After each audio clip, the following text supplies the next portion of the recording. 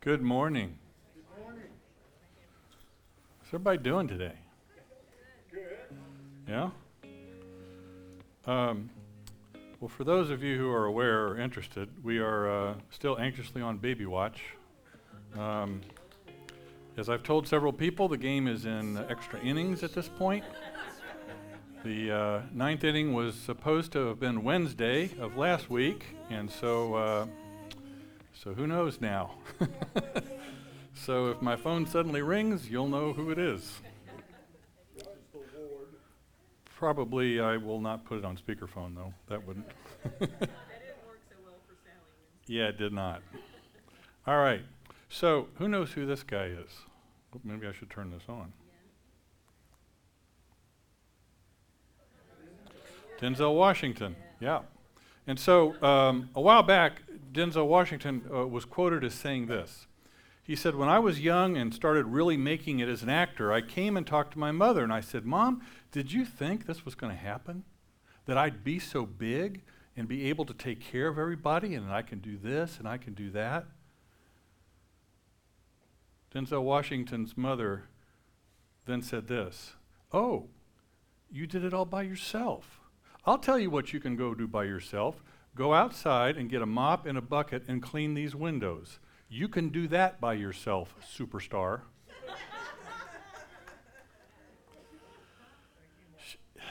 She wasn't finished. She said, "Boy, stop it right there, stop it right there, stop it right there.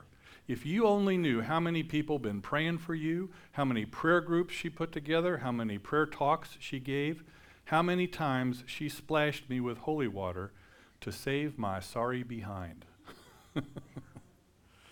So it seems that Mrs. Washington wanted to make sure her son remained humble, and so she told him in no uncertain terms what she thought of his stardom.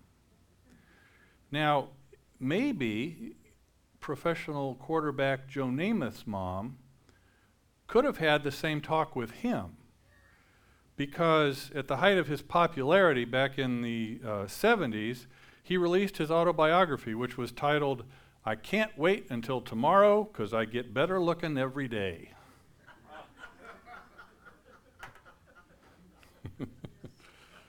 Oh Lord, it's hard to be humble. So, though we, may not be among the rich and famous, and we don't have people constantly telling us how lovely or wonderful or fantastic we are, humility is still a problem, I think, for most of us. And so in the section of James that we're going to look at today, he offers us some very practical and some very sound advice on overcoming this natural human tendency we have to be prideful. So let's pray. So Father God, I just lift this time of preaching your word up to you. Lord God, I just pray that you would speak through me to the hearts and the minds of those who are here listening. Father, impress upon all of us how we can fight against the prideful attitude that comes upon all of us and is so easy for us to pick up. So Lord, we just give you thanks. We thank you for your word. We thank you for your servant James, who has written this word. And just give you praise, Lord, in all things, and ask it all now. In Jesus' name, amen. Amen. All right, so we're going to be in James chapter 4 today, verses 1 through 10. So James 4, 1 through 10. So let's see what James has to say in this section about humility. So he starts off and he says, "What causes quarrels and what causes fights among you? Is it not this, that your passions are at war within you?"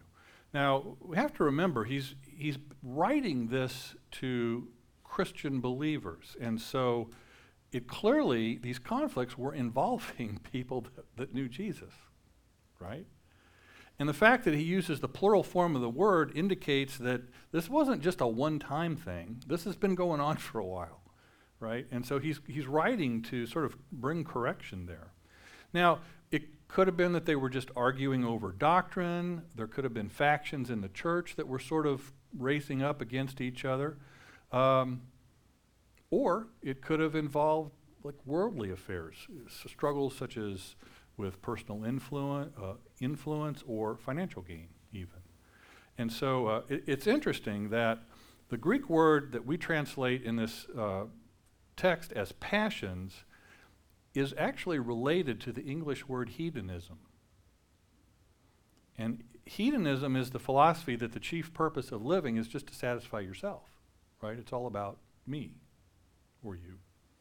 And Jesus used the very same word when he talked about people who were choked by life's worries, riches and pleasures, and because of that, they don't mature, right? They never move beyond a certain point in their life.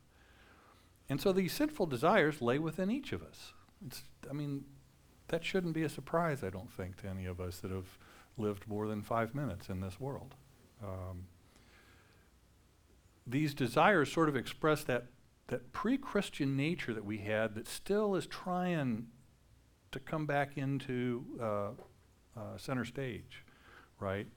And we can never completely be free of those things.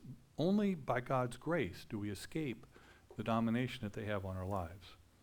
All right, so he goes on, and in verse 2 he says, "You desire and do not have, so you murder. You covet and cannot obtain, so you fight and quarrel. You do not have because you do not ask." Now, those are fairly strong words. So what was James thinking of to use this word murder? And I don't think he was actually accusing these believers of actually murdering one another, but was essentially showing them that the fights that they were having, that these disagreements, were as offensive to God as if they were murdering one another. And so at the end of verse 2, he outlines this startling truth that the readers of this letter were lacking what they sought simply because they'd failed to ask God. And you know, that on one hand, that could strike us as, oh my gosh, yeah, that's fairly basic. But really, how many times does that apply to us? You know, we've talked before about this idea that prayer tends to be a last resort instead of a first response, right? And so we've got to get back to that idea that should be the first thing we do, not the last thing we try, out of desperation because nothing else has worked, right? So what James is outlining here about failing to ask, I think applies just as much to us now as it did back then. But then he goes on and he sort of clarifies a little bit and expands on that point. He says, "You ask and do not receive because you ask wrongly to spend it on your passions." So what he's saying is there's a bit more involved here in this process than just simply asking, okay? You're not going to receive answers to prayer from God unless you ask with the right motives in mind and in accordance with God's will. It's clearly what James is trying to tell us here. And Paul has certainly reiterated that point many times over in a number of his writings. Well, James isn't finished taking them to the woodshed yet. So we move on to verse 4. "You adulterous people, do you not know that friendship with the world is enmity with God? Therefore, whoever wishes to be a friend of the world makes himself an enemy of God." All right, James, tell us what you really think. So this idea of friendship with the world describes an actual deliberate choice, right, to follow what the world is doing, to follow the ways of the world. And because of that, it is in essence an act of defiance and rebellion against God, right? We're making the choose. John Potter is fond of saying, you're either representing the heart of the Father or you're representing the heart of the enemy. There really is no middle ground in that sense. And I think that's essentially what James is talking about here. You've got the world, which is the domain of the enemy, and you've got everything else, which is the domain of God. And so it's that for that reason, he calls these people, you adulterous people, because in both Isaiah and in Matthew, we find that this act of turning away from God is really referred to as spiritual adultery. It's turning away from, what the covenant, the vows that you made. All right, verse 5. Or do you suppose it is to no purpose that the Scripture says he yearns jealously over the Spirit that he has made dwell in us? This verse is really confirming this idea that friendship with God and friendship with the world are incompatible, right? We're to live in the world but not be of the world. If we were of the world, that would really mean friendship with the world, friendship with the world's ways. We're to be in it, just not of it. And God just simply refuses to share your commitment with any other so-called God, right? And if you're not giving him total loyalty and devotion, then he's jealous of that, right? And you are making something else a God ahead of him. And we've talked a lot about the fact that this doesn't mean that it's not okay to go out and make a good living and to enjoy the things of this world. It's when you pass that threshold of enjoyment and begin to idolize, those kinds of worldly things, that God is going to start to have a problem with that. And then he starts walking down a path of good news. He says, but he gives more grace. He gives more grace. Therefore it says, God opposes the proud, but gives grace to the humble. So we can take some comfort in the fact that even though God is demanding on us, Scripture tells us that he doesn't put more on our plate than he's allowed us the grace to be able to handle, right? Even though it may look like a lot, it's truly, he truly still has his hand upon us.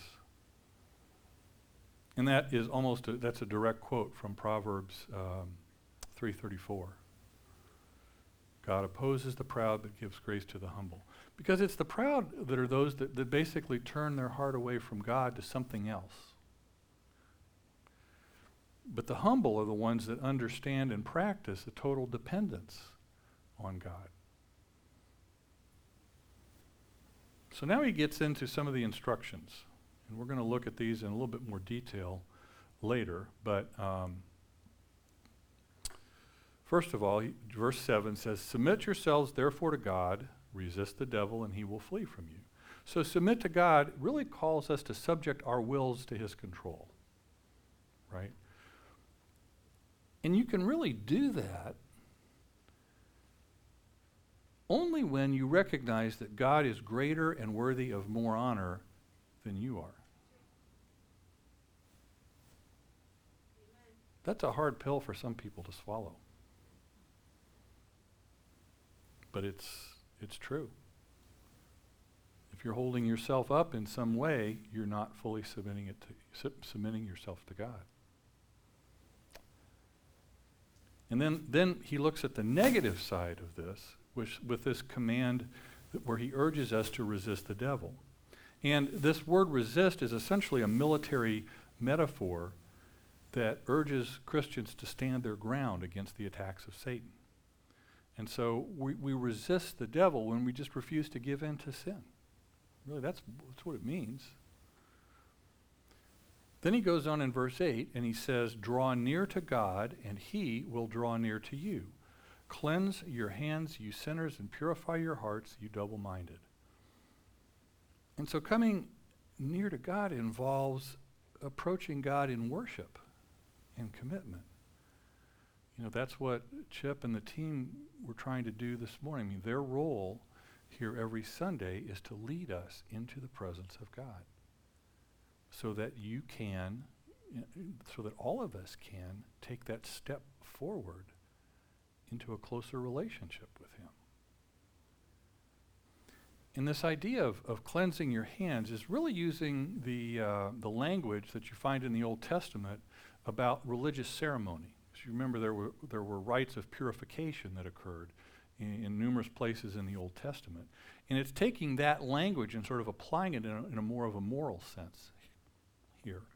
And so I think what James is really saying in this verse is, if you want to look at it this way, this idea of cleansing your hands is effectively saying, clean up your act on the outside, right? Clean up the things that you're doing or not doing, right?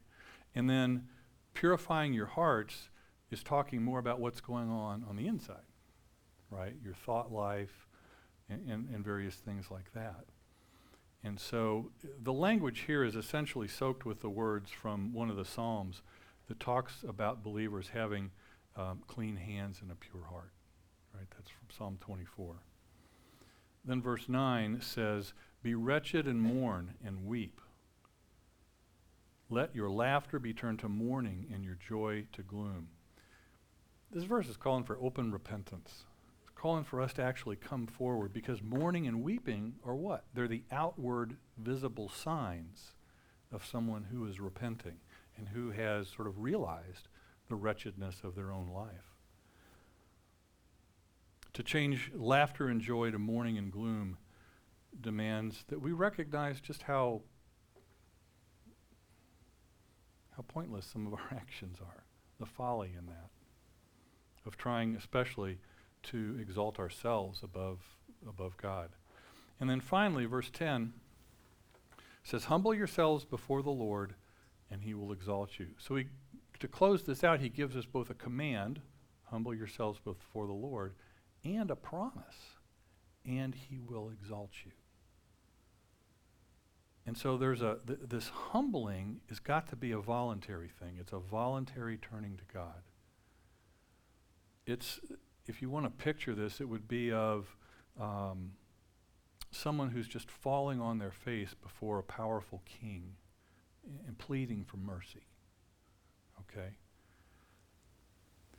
And the reason for that is if we try to look at ourselves from our own perspective, probably one of two things is going to happen. We're either going to be far more flattering to ourselves than we ought to be, sort of like maybe Joe Namath, or hopelessly pessimistic, right? We tend to kind of fall into one of those two extremes, right? We either can't do anything right, or we're, the greatest thing ever. And so if you respond with the insight that's provided by the Holy Spirit, we're able in that time to see our own unworthiness, but we also have a sense of God's ability to forgive us and to receive us. So sort of looking at the main idea of all of this, I think we could say this, that humility is important to God. And it ought to become important to you. Right? If God thinks this much how important humility is, then it's something that we clearly need to get our arms around. So taking that sort of to its logical next step is, how do we do that? Well, I think you can obtain humility in four ways, and James outlines them here in verses 7 and 8. So very clearly, the first one is got to be submission. Right? Submit yourselves to God. And submission really means that all we are and all we have, we just make available to God without any reservations. That's the key part, without any reservations. Right? We talk a lot, or I've heard it mentioned, this idea that, you think of, you invite God into your life, and so your life is kind of like a house that has a lot of different rooms. And, initially, we invite God to come in, but we kind of want to keep him in the entryway. We don't really want him to see the rest of the house. We're fine. Come on in, Lord. Make yourself at home. Just stay there. Don't go anywhere else, right? And eventually, maybe then we'll say, okay, well, you can come and sit in the living room. Right? So we open it up a little bit more. And then the Lord says he's thirsty, so we're like, well, okay, well, why don't you come in the kitchen and get a glass of water? Right? And so this sort of goes on. However, There's a point with all of us where the Lord is going around and he's trying doors in our house. And he comes to this closet door that's locked, and we're like, oh no, you are not going in there, right? So those are the areas that he's looking for us to submit to, right? It's a gradual process. It doesn't necessarily happen all at once or all at the same time, but eventually you need to unlock that door and let him look inside. And the thing about this verse, there's two halves to this verse, right? Verse 7a and 7b. First part talks about submission to God. The second talks about resisting the devil. And the problem is, a lot of Christians tend to focus more on the last part of that than the first part, right? They think, well, I just need to resist the devil and that'll be okay. But they forget about the submission to God part, right? But that's really the key to getting spiritual victory, is this submission. And so what does that involve? Well, I think, first of all, it involves letting go of any sin that you may be hiding in your heart somewhere. That's that closet door that's locked, that you don't want to let Jesus into.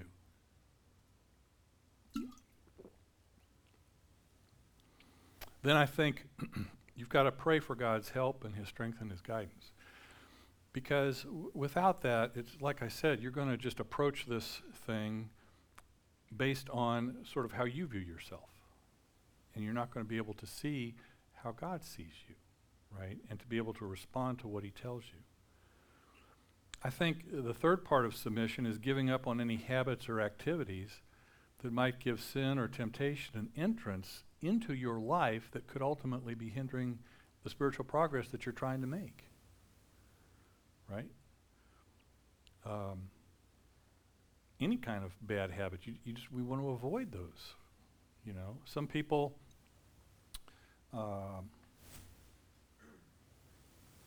sort of like, let's just say you go to the Grand Canyon.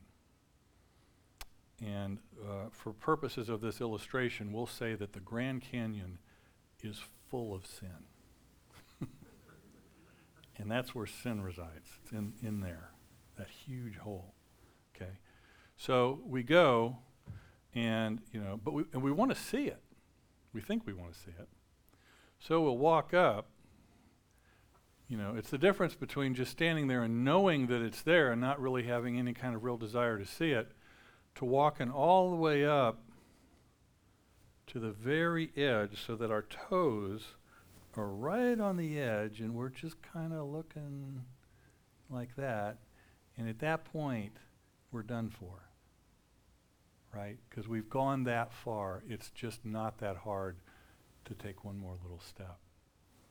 And so we've got to make sure that we stay an appropriate distance back from any of those things that could end up tempting us. A fourth way, to surrendering your own preconceived ideas and strategies on how to overcome sin or Satan in relying on God's strategies. Right? See, if you continue to study and pray, he's ultimately going to show you how to deal with these things. But too often we think, well, I know how to deal with that. And we go ahead and try our way and it doesn't work. And we come back to square one. And eventually we may hopefully find that, well, I wonder what, this is the whole thing about praying later. Wonder what God would want me to do here. Everything I've tried doesn't really seem to work. Number 5, doing exactly what God shows you and following the Holy Spirit's guidance. Becomes an obedience issue at some point, right? God's going to show you what to do. Now are you going to do it?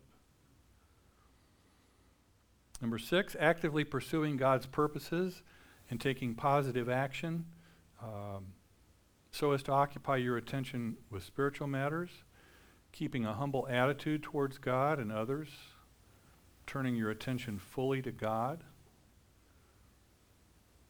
etc. So those are things that we can do to sort of begin to form this habit of submission. Second is resistance. And like I said, Earlier in James's letter, he sort of stresses that a person's own evil tendencies are the result of his own actions or attitudes towards sin. But in here, he's at least recognizing that there is the role of an evil being in all of this. And so we have to understand that the devil can try all kinds of different things to seduce us. If we look at what he tried on Jesus that we see in Matthew 4, 1 through 11, he first of all challenged his self-sufficiency, right? He challenged Jesus to meet his own needs. Then he tried self-importance. He wanted Jesus just to test God, to see what would happen. And finally, it was the seduction of power, right? I'll give you this world if you just will bow down to me. And so those are the things that he tried, with Jesus. In just the first part of James, what does he try? Well, first of all, he tempts us to respond with bitterness if there's any kind of hardship in life. There's the seduction to doubt constantly, right? To always be doubting what you believe. The seduction to blame God for temptation, when in fact it's not God at all. The seduction that good things come from somewhere other than God. And finally, the seduction that we can have faith without changing the way we live. And so what we have to realize in all this is that the enemy's power over us is only as strong as the illusion that he is more powerful than God. Next is proximity. In Hebrews 10:22, there's image that's used that's similar to what James says in 4:8 to picture the dynamics of what our relationship with God is supposed to look like. It says, "Let us draw near to God with a sincere heart, in full assurance of faith, having our hearts sprinkled to cleanse us from a guilty conscience, and having our bodies washed with pure water." And so Hebrews describes this old system, where God was separated from the people, isolated in the Holy of Holies with this big curtain. And no one could go, only the one high priest could go in and interact with God. And yet it was Jesus that provides us a way by tearing the curtain in two.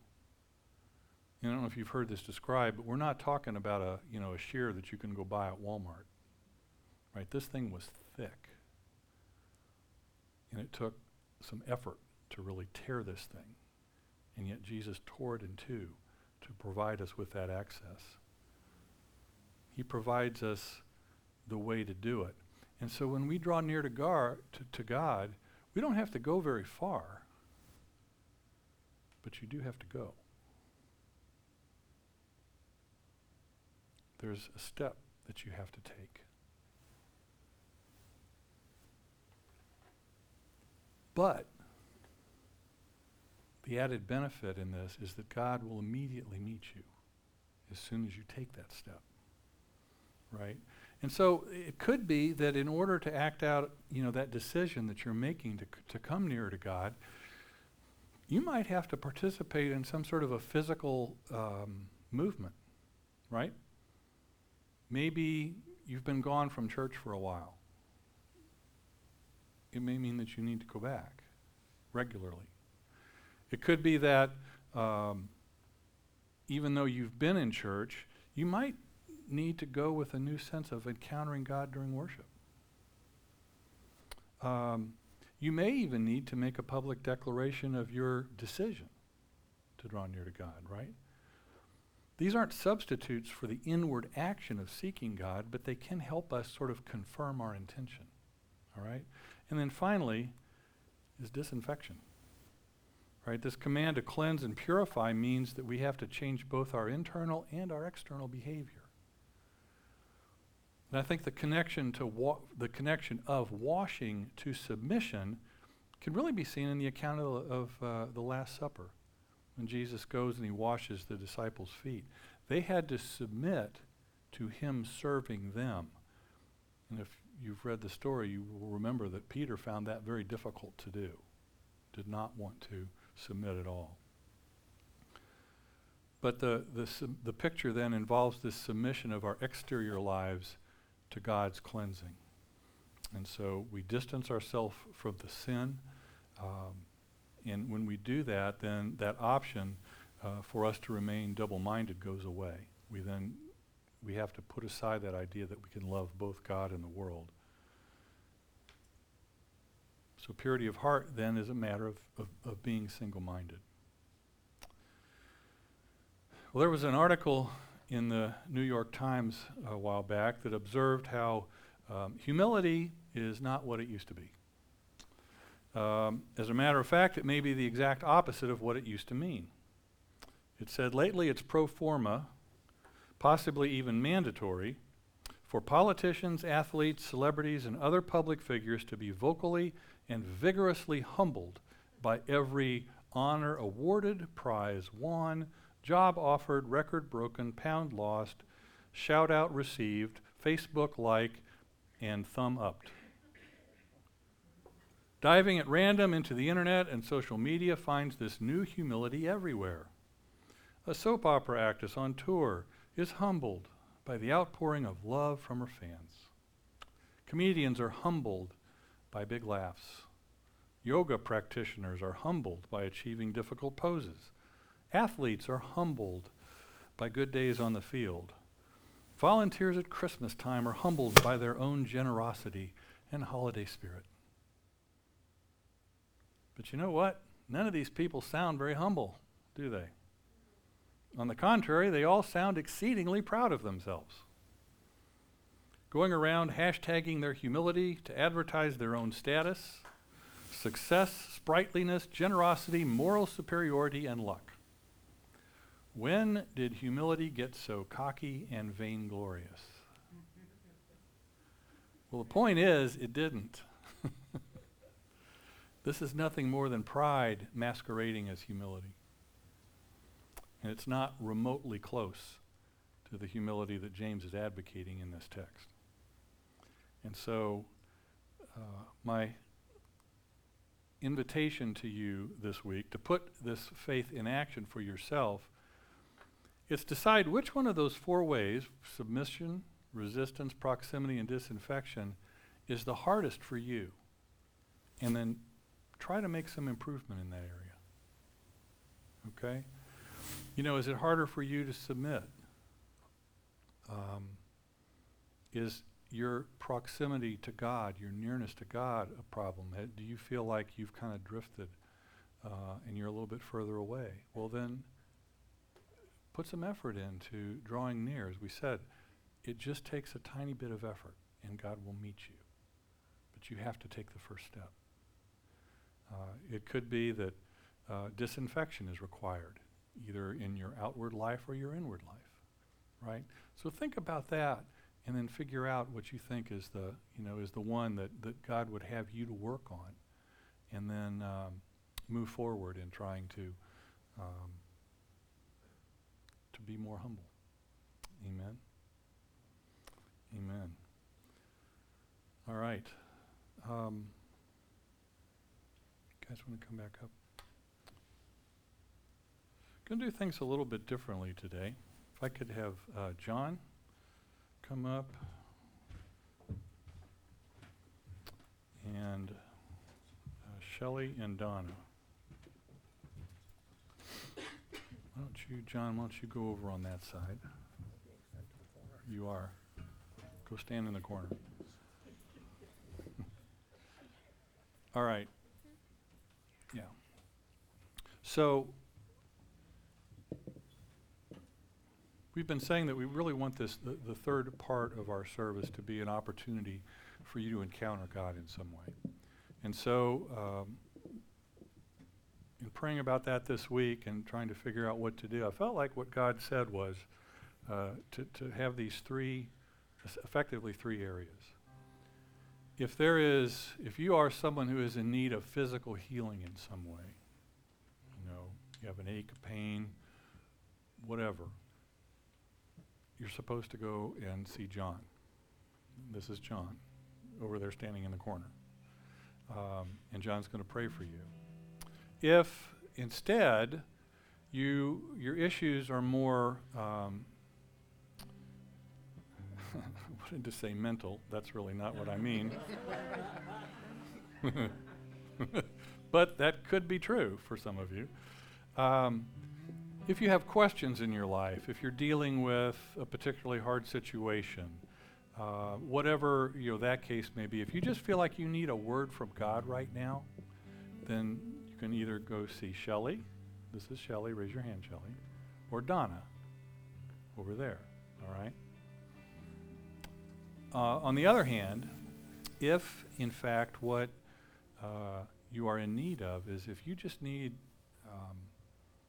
if you feel like that proximity is a problem that you need to deal with in terms of either humility or just the idea of I want to be closer to God than I am now, then I just invite you to come up and I'll be happy to pray with you.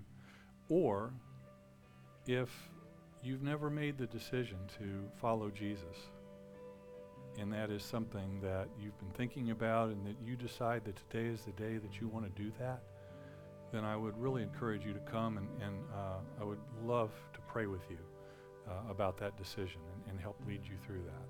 So those are your choices. We're just going to listen to the worship team play, and you are free to sit there and just soak in that, or take advantage of the folks that are here willing to pray and to share God's Spirit. So, Father, I thank you for this time. We just ask you to come, Holy Spirit. Let your presence be in this place now.